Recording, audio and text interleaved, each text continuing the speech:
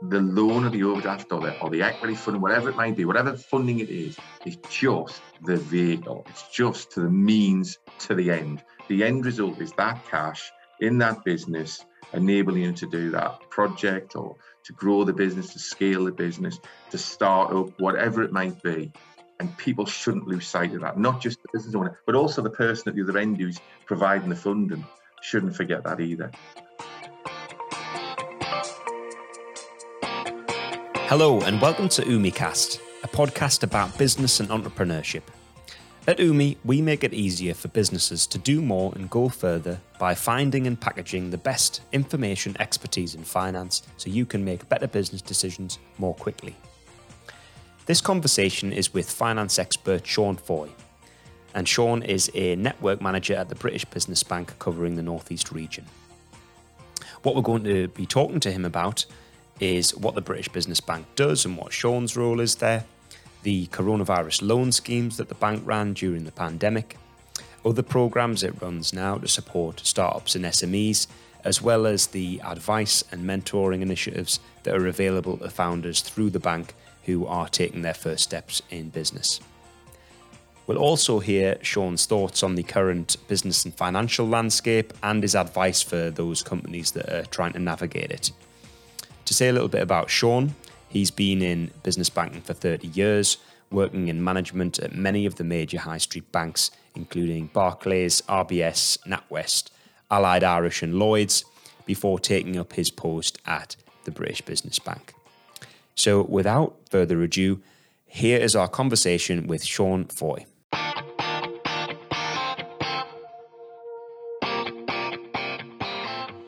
Well, thank you so much for coming on the podcast, Shaun, to talk about your role at the British Business Bank. What I'm hoping is that we can kind of help businesses who might be listening to this find out a little bit more about the bank and the kind of landscape for business loans more generally. So I guess just to start us off, Shaun, could you just tell me a little bit about your role as a network manager at the bank and the kind of what you kind of do day to day, and then we'll come on to, I think, what the bank does more generally. Yeah, no, that's fine, Richard. So the bank's been in existence since 2016. That's the first thing to say. So five years.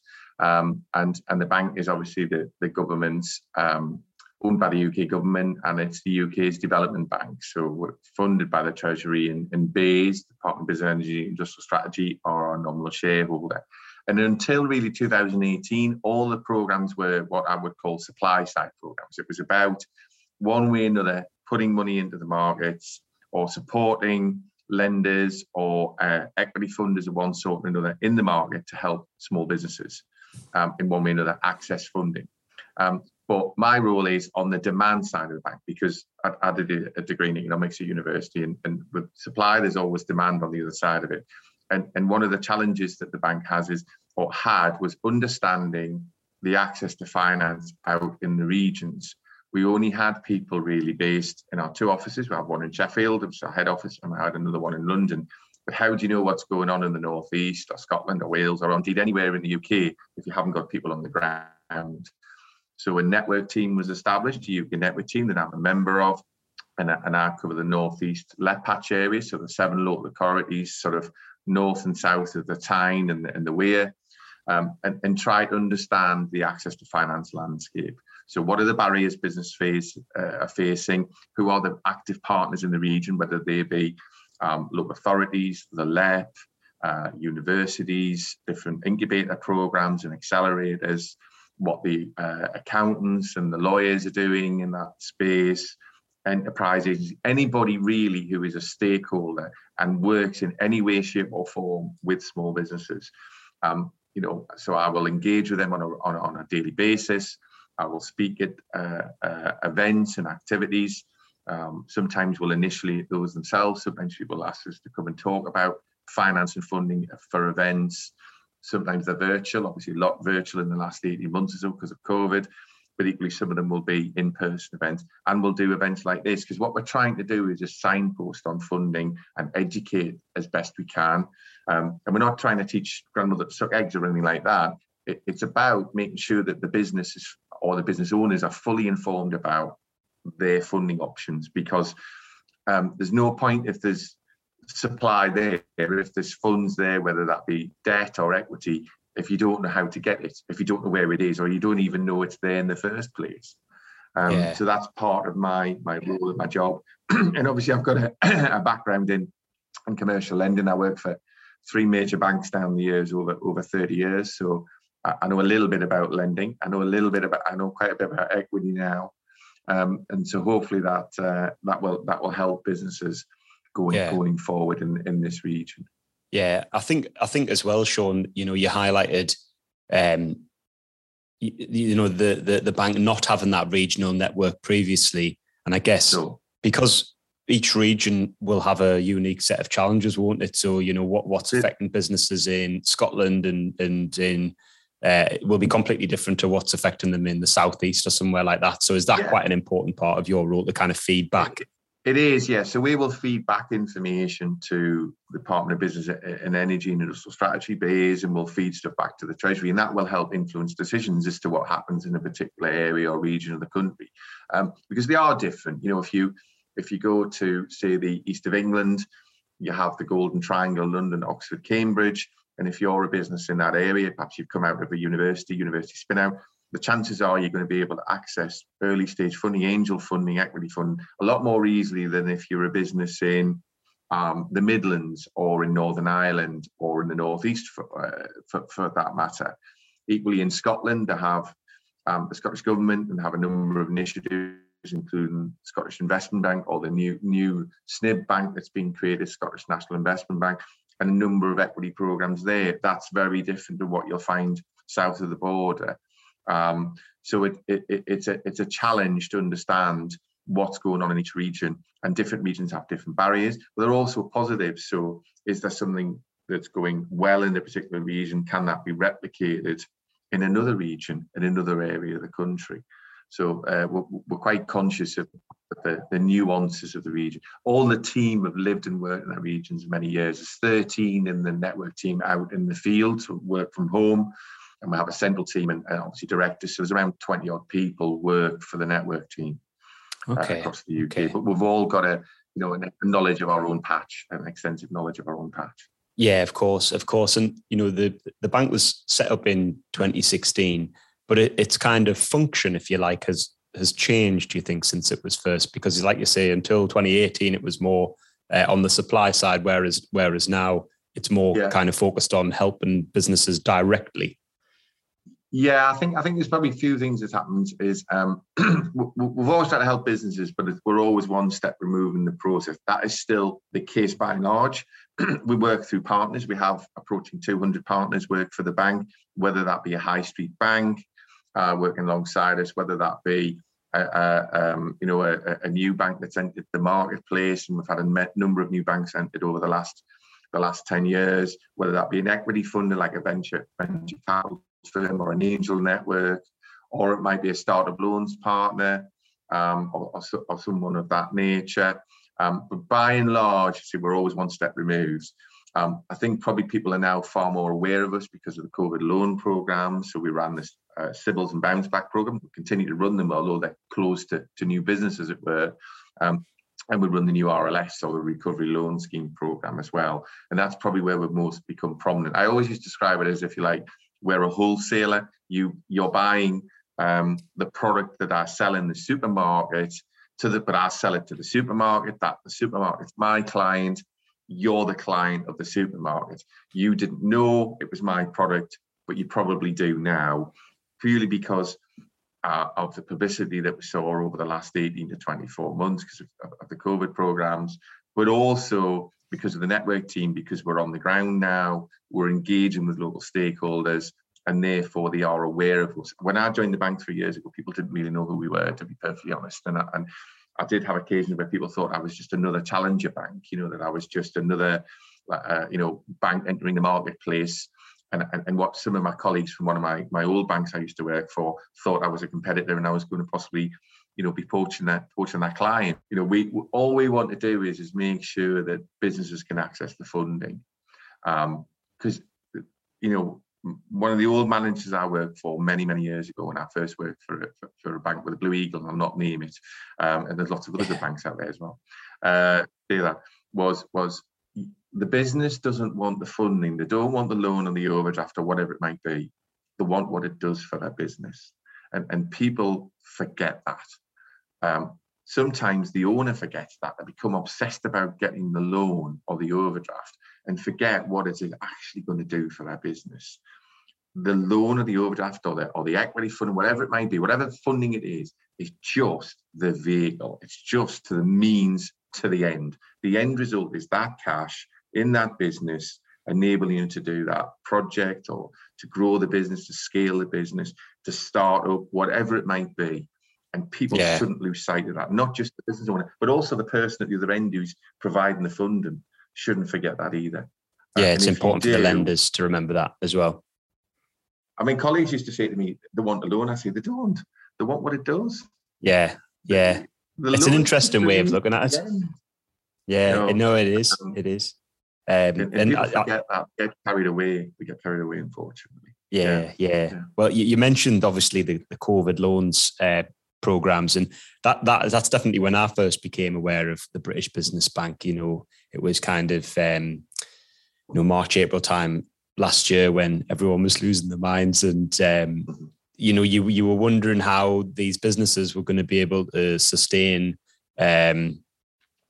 long periods of lockdowns that at that time, were for an undetermined period of time, and businesses having no revenue coming through the door. How are they going to, pay their overheads, pay for their staff, pay for their premises, and things like that? And it really felt like the British Business Bank was, and obviously, sort of acting on behalf of the government, kind of came in with, it was the first one was the coronavirus business interruptions loan scheme. Was that the first one that was introduced? Yeah, that was the Sybil's one, and then variations then spun from it. You had then the Sybil's large program, where normally we would only be working with small businesses. We were then working with larger businesses that had turnover in excess of 25 million. So those ones that you would argue they were small corporates, if you like, the M of the SME, if you like, those bigger businesses that are probably well established and been around a long time. And that was brought in to help those, because at a very high level, the Bank of England had a COVID facility scheme that household names PLCs could access. But actually there was a gap in the middle, and that hence the Sybil's large program. And then obviously born from that was the bounce back program, or the Bibbles program as we used to call it. That was brought in really because a lot of these businesses wanted a relatively small amount of money. And I know to businesses, 50 grand or less is not a small amount. I understand that. But in lending terms, it is. It's quite small. They might have wanted. I remember speaking to one business that they wanted probably, I think it was about £5,000. And they were going to have to do, because the Sybil's program, because there was a risk to the lender, had an 80% guarantee, but there's still a 20% risk to the lender, and the business was 100% liable for the debt. They were going to be in a position where they were going to have to do, provide financial information, perhaps provide a business plan, forecasts, a lot of information. And a decision was made that most of these businesses who were wanting to borrow under 50 grand, the bounce back program was introduced, where effectively they're answering 6 questions, obviously truthfully, and there was a 100% guarantee. So you removed the risk to the lender. You removed any chance of not being able to get your money back. And therefore, the businesses were able to access that funding. And many of these businesses had never borrowed before, and that was a big dynamic. What people forget is a lot of businesses self-fund, whether that be from their own money, from the business owner's money, from family or friends, effectively making an investment in the business, or self-generation of cash. They don't borrow. When I was a lending manager a number of years ago, about only perhaps a third to half of my portfolio actually borrowed. And even then, a lot of them had what we call standby facilities, standby overdrafts, and they didn't have my working capital facilities. They didn't actually use the facilities. They were there as, in case of need. I used to call it a comfort blanket. A child has a comfort blanket. It was like a comfort blanket for the child. business that actually, if there's a problem, I have a problem with cash flow, I can access funds quickly. These businesses didn't know, a lot of these business owners that never thought they were going to need to borrow. Their business was running along very well, and suddenly they had to close down. And for an indeterminate period of time. That's the challenge. Because if you remember when the announcement was made by the government that Monday evening, nobody knew how long that was going to go on for. And nobody knew that we would have, additional lockdowns, effectively 2 more lockdowns after that. Yeah. And that was going to have a massive impact. But certainly, and for a lot of businesses, a lot of key sectors as well, people like, if you're in the retail trade, if you didn't have an internet offering, how are you going to get your product out to potential clients? Hospitality and leisure suffered badly. All of those sectors. And if you didn't have a lot of cash within your business, how do you survive? Yeah, I think it was very much that mentality. I think at first it was the mentality of, it'll just be a couple of weeks, and then we'll be back to doing business. And then it very quickly became very much more pessimistic, I think, particularly for businesses. Yeah. Looking back on it now, Shaun, I think we perhaps maybe don't appreciate just how scary that period was for business owners, obviously the schemes that were introduced by the government, and obviously all the loan schemes that the BBB sorted out. It must have provided quite a lot of sort of security, I think, during what must have been like the most amazing time. Yeah, I think it did. I think what was borne in mind is those schemes were announced first, long before furlough came along. I mean, then furlough was mentioned, but furlough didn't kick in for probably another month or so. So actually, and then, the councils were doing their best to try and help with grant funding. But again, that took time to get up and running. So the loan schemes were almost the first things that were there. And many businesses rushed to get a loan because they were frightened. If that's been your life's work, if that's your family business, or it's a startup and you've only been going, 6 months, a year, whatever long it might be, you feared everything was going to go down the drain, that you were going to lose everything because you couldn't function as a business because of something that no one could have predicted at all. No one, I remember reading in the press about, there's a virus in China. Isn't that sad? Some people died. That's awful. I never envisaged that somehow it would make its way across the globe and arrive in the northeast of England along with the rest of the UK. No one. I remember saying to one of my colleagues who had a cough, and I regretted saying it now. You might have COVID. And he said it in a jokey way, but actually, within a week or so, or 10 days, we were living in a lockdown world of going out for 1 hour's exercise a day. It became so serious so quickly, didn't it?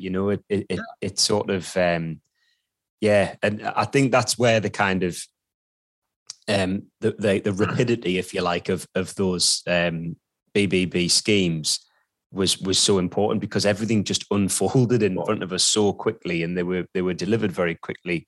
And also in terms of in terms of the sort of terms and conditions as well, Shaun, because I think a lot of people, they think, well, a business loan's, it's still a loan, I still have to pay it back. But the kind of terms that were typically offered for these, the Civils loan and the BBLS, they were like typically much better terms and conditions than you would get in ordinary times, weren't they? Because of that government guarantee. Yeah, so with Civils, obviously the lender set the rate, but they were working within parameters that we'd established. There were different degrees within that, because a high street bank is going to offer a cheaper rate than what I would call a second or third tier lender. But sometimes, a business wasn't going to get the funding of the high street bank because they may have had problems in the past, they may have had a bad credit record, they may have had to fall to a second or third tier lender. They would get the funding, but they'd have to pay more because, the interest rate you pay and the fee you pay reflects the degree of risk that the lender perceives in your business. And the greater degree of risk, the likely chances, the higher rate you'll pay. That's simply how banking works.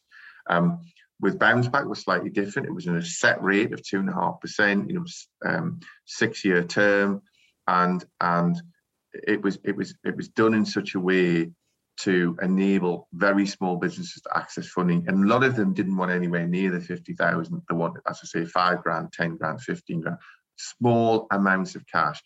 One of a family member on my wife's side has a salon business over in the Northwest, nails and hair and stuff. And she just accessed a small amount of, I think, somewhere between 10 and 15,000 pounds. And it enabled her to function because she couldn't, they were one of the last businesses to reopen as well, which people forget. Some businesses opened up earlier than others. So if she hadn't had that money, that business, she's been in business 20 years, that would have gone down. It would not, it wouldn't be here. It's still here today. Yeah, I think that's such a key point, isn't it, Shaun? How many, I think people often talk about how many jobs would have gone in terms of the furlough scheme, but maybe how many businesses would have actually failed if it wasn't for that sort of really instant almost access to capital that they maybe couldn't have got through ordinary means, like through generic lenders. It would have been very difficult because lenders, the traditional, I would say for 3 high street banks, the traditional approach when you're dealing with underwriters is to hunker down when there's a storm. And I hope the storm passes over you. They're going to then take a very conservative view of lending to you. The guarantee encouraged them to step forward. It encouraged them to offer competitive rates. The bounce back loan was obviously a fixed set rate of 2.5%. And so it got funds flowing to businesses. And many of the businesses, around 35 to 40% of those businesses got the cash and actually ultimately didn't end up using it. They got grants, they got furlough money, they were able to reopen again earlier than they thought might happen, and they got up and running quite quickly. And some of them have retained that cash and they're going to use that for future growth projects.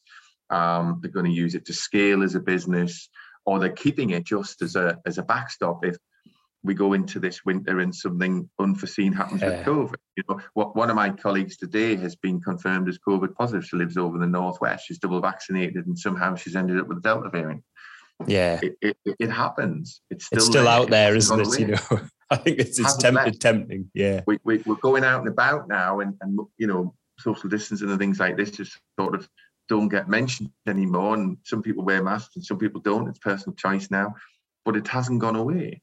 So some businesses are have squirreled the cash away in the anticipation there may be a problem down the line. And I get that, but it just gave people breathing space that they needed. And people panicked. There was a panic. I know of one lender, I'll not name them, they had 4,000 applications for CBILS loans in the first hour. Wow. There's no lender on the planet could cope with you. I know of one manager at that bank who had 25 applications on the first day. And in a normal month, you wouldn't get 25. In a normal 6 months, you wouldn't get 25. Wow. So 25 in one day. He said to me, and I know him quite well, where do I start? I said, I guess you've got to start with the very first one and do them always in a sequential basis because they're all urgent. It's not as though you can prioritize and one says, well, I can wait for my minute. Everyone wanted their money yesterday. Yeah. And that was the challenge for all those lenders. And that I have to say the lenders have all stepped up. A lot of lenders approached the banks, wanted a bank and wanted to join the scheme. I worked on the program, the CBILS program, for 6 months as one of the case managers, bringing lenders into the program who we'd never worked with before, and quite challenging because normally if you were doing due diligence on a new lender and understanding their lending book and their credit policies and their processes, you'd be going to visit them. You'd physically go and see them. You'd sample their lending book. You couldn't do any of that. You were having to do it all remotely and make a decision on a remote basis. I was going before the bank's main board and presenting lending papers. And because I've been a lending manager, not my normal job, I was asked to help out. I went for a few weeks and I was in that for nearly 6 months, trying to help along with all of my colleagues. It initially started with a small group of us to the network team, and eventually everybody in the network team was involved. And because I'd been a lending manager, I was at the forefront with a couple of other colleagues because we knew what we were doing, and we knew how to talk to those lenders and how to get them on. Because the more lenders we got on, we felt the more that would give choice and opportunity to a business to source their funding. So if they couldn't, I used to say, if your own bank says no, always go to your own bank first, but if it can't help you, you can go to the next one and the next one, the next one. There was a list. I said, check our site every day. There's new lenders being added on a regular basis, and engage. And then the other thing I was going to mention is we also had the Future Fund that was established relatively quickly, where for the first time we dealt directly with small businesses. Normally, as I say, it's always through a partner. It's not us making the decision on lending or investment. It was the partner.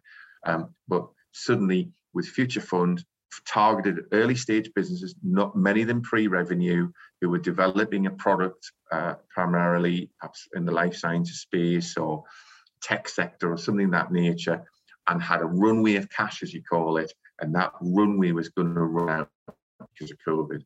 They envisaged within a year that product would be marketed and there'd be revenue generating. Or even if there were revenue generating, they were probably loss making. They were never going to get any sort of COVID loan because they couldn't show the ability to service debt. Even the bounce back loan, they couldn't have serviced the debt at some point. Future Fund enabled their investors to step forward, say, well, we're prepared to put in money if the government will match, and the minimum was 125 from each side, 125,000 each, 250,000. Sounds a lot of money, but it's not if you're a business that's trying to develop product service. You can burn through that cash quite quickly. But that gave those businesses money. That scheme started with a premise of around £250 million. It reached somewhere between 1.1 and 1.2 billion of funds going out. There's around about 28 million went out in the Northeast. Those businesses wouldn't be here. A lot of those will be the scaling businesses of tomorrow. They will ultimately large numbers of people.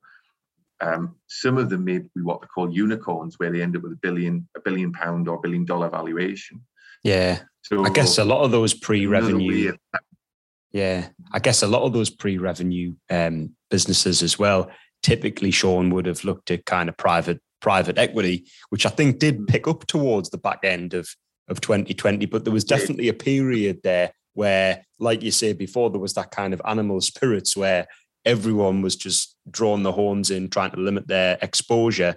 And that probably cut off a lot of avenues to funding for these pre-revenue businesses that previously were kind of rocketing. If they had pre-existing investors, typically they would step forward, but they wanted comfort, and they got that with the sort of match funding from the bank. But on the other side of it, if you were looking for new investment on day one, so you already had investors in there and you wanted perhaps some VC funding, you were going beyond angels and so on, and you were looking at VC funding, later stage funding, later round funding. A lot of funders said, oh, I'm going to be, I know I've been talking and it's all been positive, but we just want to pause things. We just want to wait. We want to see what's going to happen. But actually, they couldn't then give a time scale because no one knew a time scale, because no one knew how long it was going to go on for. Those businesses were sort of left hanging in midair, if you like. It's what happens to me now? I've got so much cash, but I can't. Am I going to? How long? I've got to still fund. The staff. I've got to pay bills. I've got to pay myself. How am I going to survive if I can't get additional investment into the business? I mean, the cash intensity of what they're doing as well, these businesses, is so, if you develop, I mean, particularly in the technology and life sciences space, like you mentioned, to actually get one of these products, if you're developing your own IP, to get that to market is like an incredibly expensive thing to do, isn't it? I spoke to a business yesterday and he said, well, he'd already had quite a lot of investment. He was looking for an additional 100,000. And he said, then on top of that, to actually probably get it to market, it'll need a further £700,000. So those are huge numbers. So you're probably talking that business need at least a few £1,000,000 just to get the product to market, just to get it to the point at which it can earn revenue. And it's a very innovative product in the tech sector, but it shows you how much money these businesses actually need to reach a certain point. And of course, a lot of avenues, as you say, the business, the bank effectively did a convertible loan into these businesses. Some of those have converted, and the bank's been bought out, converted into equity. Normally converted at the 3-year stage. Sometimes we've been bought out additional rounds of funding. Some of these businesses have been sold on, and we've stepped away. But ultimately, the government through the bank will own a stake in these businesses across the UK. And they're still here when there wouldn't have been. Goes back to that point about bounce back loans. Businesses that are still here that wouldn't have been here. I'm old enough to remember the 1970s, and I remember high unemployment rate, and I remember the decline of industries in this region in particular, in other parts of the UK, and 3 million unemployed. Worst case scenario, if I hadn't had the COVID loan schemes, if I hadn't had furlough, if I hadn't had the grant schemes that all the local authorities and the LEPs worked tirelessly to get out there, and lots of other programs, we could have had upwards of, I think one statistic I saw from an economics team was upwards of 12 million people unemployed. So that's 4 times the worst case scenario that occurred in the 1970s. Wow. That would have been horrendous. You look at how many jobs were supported by the furlough scheme over its full duration, like 12 months or however long it was. It might have been something like 11 million. Now, I mean, a lot of those people probably wouldn't have been made redundant if or at least a portion of them. But I mean, there would have been a lot of people made redundant, I think, were it not for that scheme. And the byproduct of that is some people who were furloughed looked at their lifestyle, their approach to things. They had a chance to step back, to spend time with family. Perhaps they were able to go and, take the children to school in the morning, pick them up in the evening, whatever it might be. And they decided they wanted to do something different. Many of them have moved to other industries and other sectors and retrained. I heard of somebody who was an accountant who was furloughed, and he was described as a whiz with tax returns. He was brilliant at it. He'd been doing it for years, but he never liked his job. He hated his job, actually. And the guy who was the partner of the firm said, I was responsible and I was his line manager, and I knew he wasn't happy.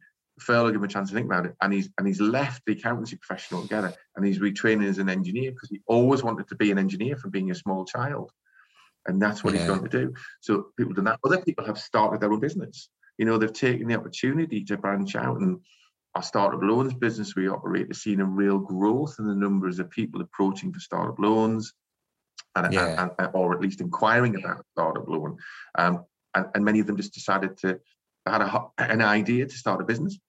They progressed that, or they were already running a business off the side of the desk at weekends or evenings, and they've just decided, well, actually, I'd rather do that instead than work in this particular role that I have. I don't enjoy that role anymore.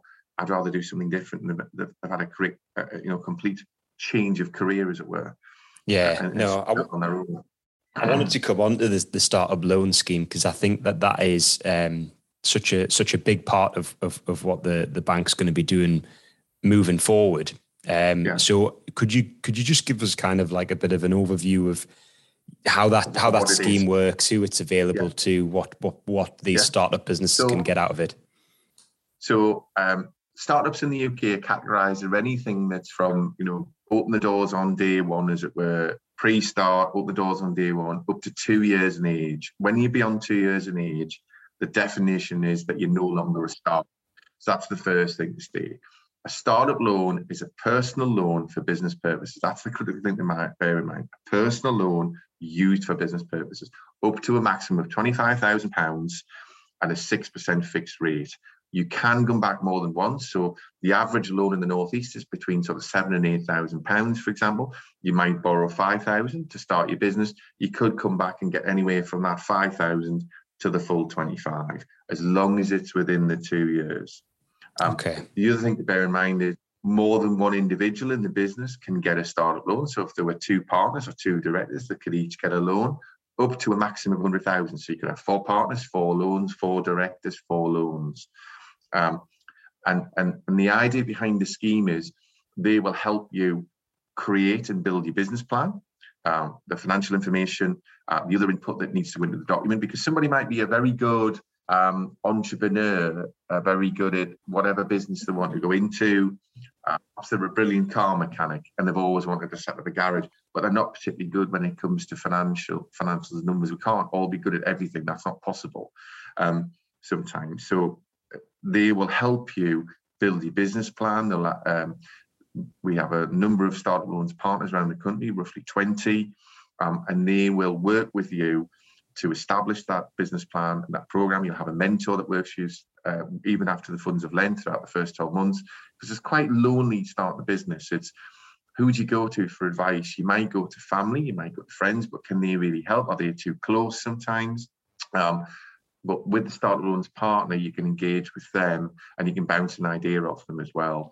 So if you think, well, I'm thinking of doing this, I'm thinking of doing that, you can talk to them and they'll try and help you and guide you, because it's still true that many businesses, probably more than a third, fail in the first 12 months. And a lot of them, they're not bad businesses. Sometimes they struggle to collect cash, or they've gone down the wrong road or something like this. It is a bit of a minefield starting a business. And if somebody can help guide you through that and talk to you and hopefully give you sound advice, then that's a positive thing. Yeah. But the startup, we have our own bank site. You can go to Startup Loans to Google it. The 20-odd partners, and we work with people like Virgin Startup and Transmit and Ex-Forces Association and so on. There's a lot of ex-military go into running their own business. I met a communication specialist. He'd been a communication specialist in the army, and he'd left the army after quite a long career. He decided to set up his own business, and he admitted himself he'd never saved a bean in his life. His wife lent him some money and family as an investment in his business, as it were, and he got a startup loan. And he came and spoke at a startup loans event I attended in London, probably over 2 years ago now. And that business has grown from him with one van, installing mobile communications and internet for construction companies on site, because they struggle in the construction office, because they look at plans and drawings, and email and so on, and it was quite a challenge for them. And he now had grown that business sort of a 2-3 million turnover business. He had many vans on the road all over the country. A lot of them were ex-military, ex-communication specialists like himself, who he employed, and he was working with huge construction companies. Some of them household names, and out of little acorns. And so he probably had 20 or 30 people working for him, perhaps more, right across the UK. He was building that business. But previously, he didn't have that. Yeah, so he was a recipient of the scheme, was he? Of the startup loan, yeah, he was a recipient of the startup loan. Okay. You do get businesses like that, and who grow and scale quickly. Either other businesses, all they may want to do is, and the term that I used to hear is, and you still sometimes hear, is lifestyle. There's nothing wrong in that if you start a business and all it does is generate an income for your family and for you to live.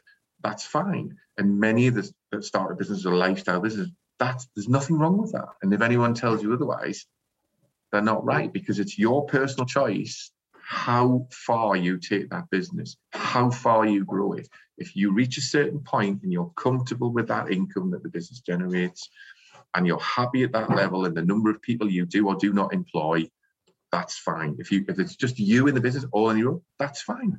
Yeah. There's no harm in that. So that's the situation that you see with startup loans. It's really trying to provide funding, and the other critical thing is advice. Yeah. What we've also done is we've got a partnership with the Open University now as well, Richard, where you can upskill and build your knowledge. So you can do a course on project management, or you can do a course on finance at different levels, from sort of starter to intermediate to more advanced, free of charge as a startup loans recipient. To build your knowledge. So if you don't know anything about finance and you want to build your knowledge, and to be able to ultimately manage your own books rather than perhaps outsourcing it or using an accountant to do it, then you can try and build your knowledge and upskill yourself as your business. You grow in knowledge as well. So there's 230 million going out of that program in the Northeast area alone. Nearly 4,000 businesses have been helped with a startup loan in this region alone.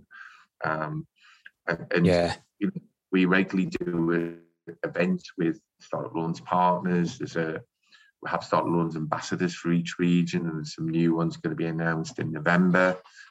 That's the plan at the moment. And they are people who have received a startup loan and are happy to speak about their experiences of setting up in business and the challenges they face, because you learn from your peers when you hear people speak on that basis, which is a great thing. Yeah, I think as well, Shaun, it's you talk there about working with the Open University, delivering those courses and and obviously delivering advice and mentoring for these sort of founders. And it really sounds like the role of that scheme is to reduce as many barriers as it can to someone starting up a business, because like you say, it can be a lonely experience. It can be quite daunting if you don't have financial expertise, or there'll be some aspect of running a business that you won't be familiar with. So it seems like that scheme's targeted at just like reducing those barriers and ensuring that if someone wants to start up a business and has a good idea, that there's kind of nothing standing in their way. Yeah, no, I'd agree. I think it's I think it's a challenge. If you look at some funders in the market, a lot of funders are not in the startup space. They're not. They may give you a bank account, but they're probably not going to provide a startup loan. And people say, well, why not? Because it's high risk. Yeah, that's the reality. Many startups still fail. They do not get beyond the first 12 months. And if a high street bank's invested in that business and it falls over, the chances are they probably lost that money, or either all or the majority of the money. So the startup loan really fills that gap. It also works in a space where a lot of the loans go to businesses in quite deprived areas where, and I'm thinking, in this area, in this region, some areas in County Durham that were former mining areas, that there's not many large employers. If you're not self-employed, it's probably a bit of a challenge to find employment. Transport links may not be great. So if you can start your own business, your own area, and work within your own community, that's a positive step. 30% of the loans go to people who were unemployed, or the term is economically inactive. Okay. Around 40% go to female founders, because quite often female entrepreneurs don't get taken seriously when they're seeking funding.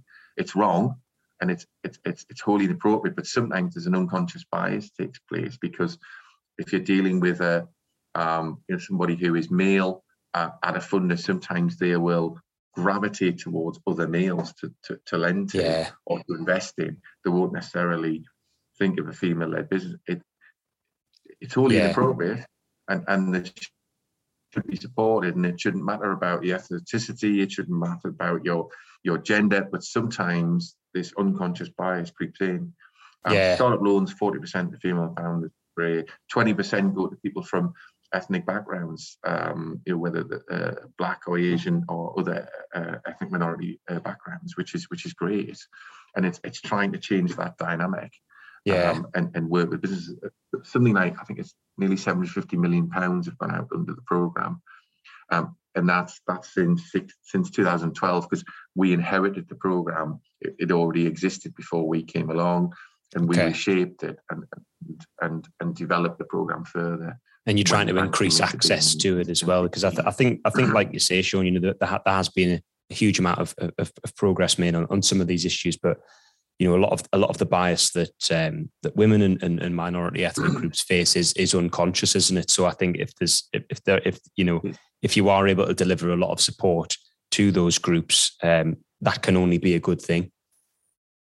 Oh, it is. I mean, I did some training with the UK Business Angels Association a while ago, which is the sort of the umbrella body, if you like, for angel networks in the UK, and we were able to do some training, because obviously I've got quite a knowledge of lending, but less of equity, and we're trying to build our knowledge in that space. And I watched a video about two angel investors, two brothers who had gone along that you have what they call a pitch event, where businesses will pitch for investment, and they'll have so many minutes to deliver, typically like 5 minutes, to get that pitch across who they are, what they do, how much they want, what they're going to do with the money type thing, and come and see me afterwards type of thing if you're interested. And these brothers had marked up the 5 or 6 businesses they're going to see, and the ones they wanted to see, and they really wanted to talk to the second business that was going to be pitching. The first one was female-led, and they weren't that bothered. They were sitting in the room, probably 50, 60 investors in the room or whatever. And the ladies got onto the stage, and they were almost a bit different to them. But then they realised this was a revenue-generating business. It had a really great product. It was 3 female founders. It was moving forward. They had deals with some large corporates that they either had signed or were about to sign, and it was a great business. And they didn't bother waiting for the second business to speak. They left the room, and they spoke to them outside in the sort of ante-area, as it were, the ante-room. And they ultimately invested in the business. And they said, we had this unconscious bias against female entrepreneurs. We realised it was really stupid, and we're a bit ashamed of ourselves. And they had a fabulous business, and it didn't matter whether they were male or female. Yeah, because they were just on a real sort of trend upwards as a business. And we realised this was the best business by far. So it was a lesson to them. Don't just look at the paperwork that you get in advance. Actually hear the people speak. And I would always encourage somebody, if they're starting in business and you're pitching for investment or you're pitching for a loan or something, have that passion. Show the passion. There'll nobody be as passionate about your business as you yourself about your own business. Get that message across. Make sure if you are pitching, the right person pitch. I've seen so many pitches where it goes horribly wrong because the person is the technical person, very gifted, but actually not the person to get the message across. You've got 5 minutes to impress. You've got one chance to impress. If you get it wrong, you'll always be remembered as the person. All they'll remember is the mess you made of the pitch. They'll not, no matter how good your business is, they'll get it right. It's first impressions, isn't it, Shaun, with that? Yeah. And it's really hard. When I was a lending manager, people used to come to me with proposals, and if they turned up late, or if they turned up without the documentation, or there was meant to be 2 of them there and one of them just came in, unless there was a really valid reason, like they were really ill or something, well, actually, shouldn't both of you be here? Or I'd asked for certain information in advance, and I put that out, and I confirmed it in it by email, and I didn't get anything, or I got half of it. Well, these investors and these lenders are really busy people. They haven't got time to chase around after you. So it's the message that you send, isn't it? The message you send. And so what you end up is they'll go and help the business that does do those things, that does arrive on time, that does bring all the information, that does answer the questions promptly, that does turn up smartly dressed. I remember having one guy turn up for a meeting, and rightly wrong, I know we all dress down a bit now. He turned up in flip-flops and shorts and a T-shirt. No disrespect. His credibility just got shot for me immediately because I'm in a suit, right? Now, I don't expect you being in a suit, but I expect you to be smartly dressed and actually turn up on time. He didn't even turn up on time. So if you don't have the respect for yourself, why should I? Yeah. That's what it comes down to. It's simple things that people forget, and they just let themselves be caught out almost before they've walked in the room. They've almost lost the deal before they've actually even said anything. And that's it's a bit of a shame really for me, because when I was a lending manager, I wanted to help every business, but I can't. That's the reality. Yeah. So therefore you have to be selective, don't you? Yeah, I help the people who help themselves. Yeah. Well, so I wanted to go a long way to help me, and I'll do that. Yeah. I wanted to kind of round off really with sort of advice that you would give. Now, I think making a good first impression is definitely something that's very important. I think are there any other bits of advice, Shaun, that you'd like to kind of leave these, particularly in that first 6-12 months? Yeah. Do a business plan. So whether you're borrowing or not, do a business plan to understand your cash flow. I remember seeing a business plan years ago where it had been done on an Excel spreadsheet, the cash flow, and they were going to earn the same amount of money every month without fail. And it suggested within a few months they didn't need anybody to lend them any money at all. But the reality was they were going to be offering credit of probably at least 30 days. So actually you weren't going to have, it was going to be lumpy cash flow. Okay. Show that. Be honest, be upfront. So do a business plan, do the financial information, have it checked by an advisor, whether that be through startup loans or the great enterprise agencies that work up in this region and other parts of the UK, or either go to a proper advisor, go to a financial advisor like accountancy firm, and make sure you haven't made any mistakes in the plan, and go back to it. Write it for yourself. Don't write it just for the lender or the investor. Refer back to it each month. Have you achieved the objectives you set yourself month on month? And if not, why not? And if you've exceeded them, what have you done that means, can you do more of what you've done to further exceed them? And take advice. Don't get very precious about your business. Be prepared to listen to other people's views, because if they're an entrepreneur themselves, they'll likely be able to highlight some of the challenges you'll face and the pitfalls. Don't think you have all the answers, because you don't. That's the reality of the situation. No, none of us do, unfortunately, do we, Shaun? So no, I think that's a really good place to end. So yeah, thanks so much, Shaun. I think there's a really there's a lot of information and advice and great to talk about the bank. Great also to talk about the advice piece as well, and what businesses can do at that really early stage. Make a good first impression, get your business plan right, and I think lots of important takeaways for people to think about. So thanks so much again for coming on. No problem. Okay. Thanks for your time, Richard. That's great. Take care now. Okay. Take care. Bye-bye.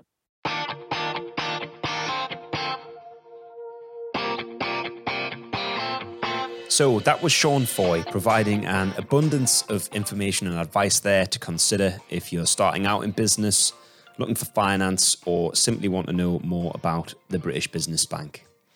We heard from Shaun about just how pivotal those coronavirus loan schemes have been, the CBILS scheme and the Bounce Back Loan scheme, in supporting businesses during what was a really difficult time in the early days of the pandemic, when it really did look like a lot of companies would go under. We also discussed the Future Fund, which was made available to pre-revenue and early stage innovative companies looking to extend their cash runway, commercialize, and get their products and services to market. We also heard about the Startup Loan Scheme, which, if you're thinking about starting a business, I would really recommend taking a look at.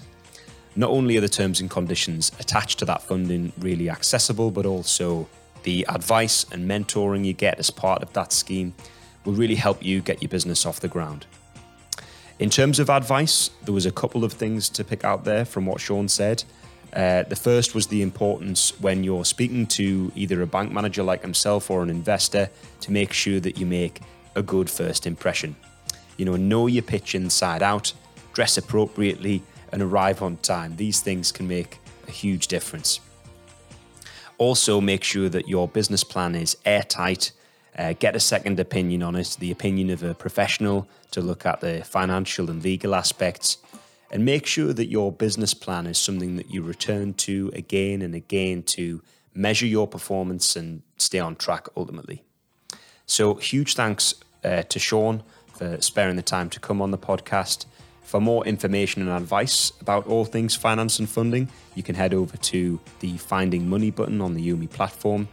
Everything you need to get started is available right there. So thanks again for listening, and all the best with your business ventures.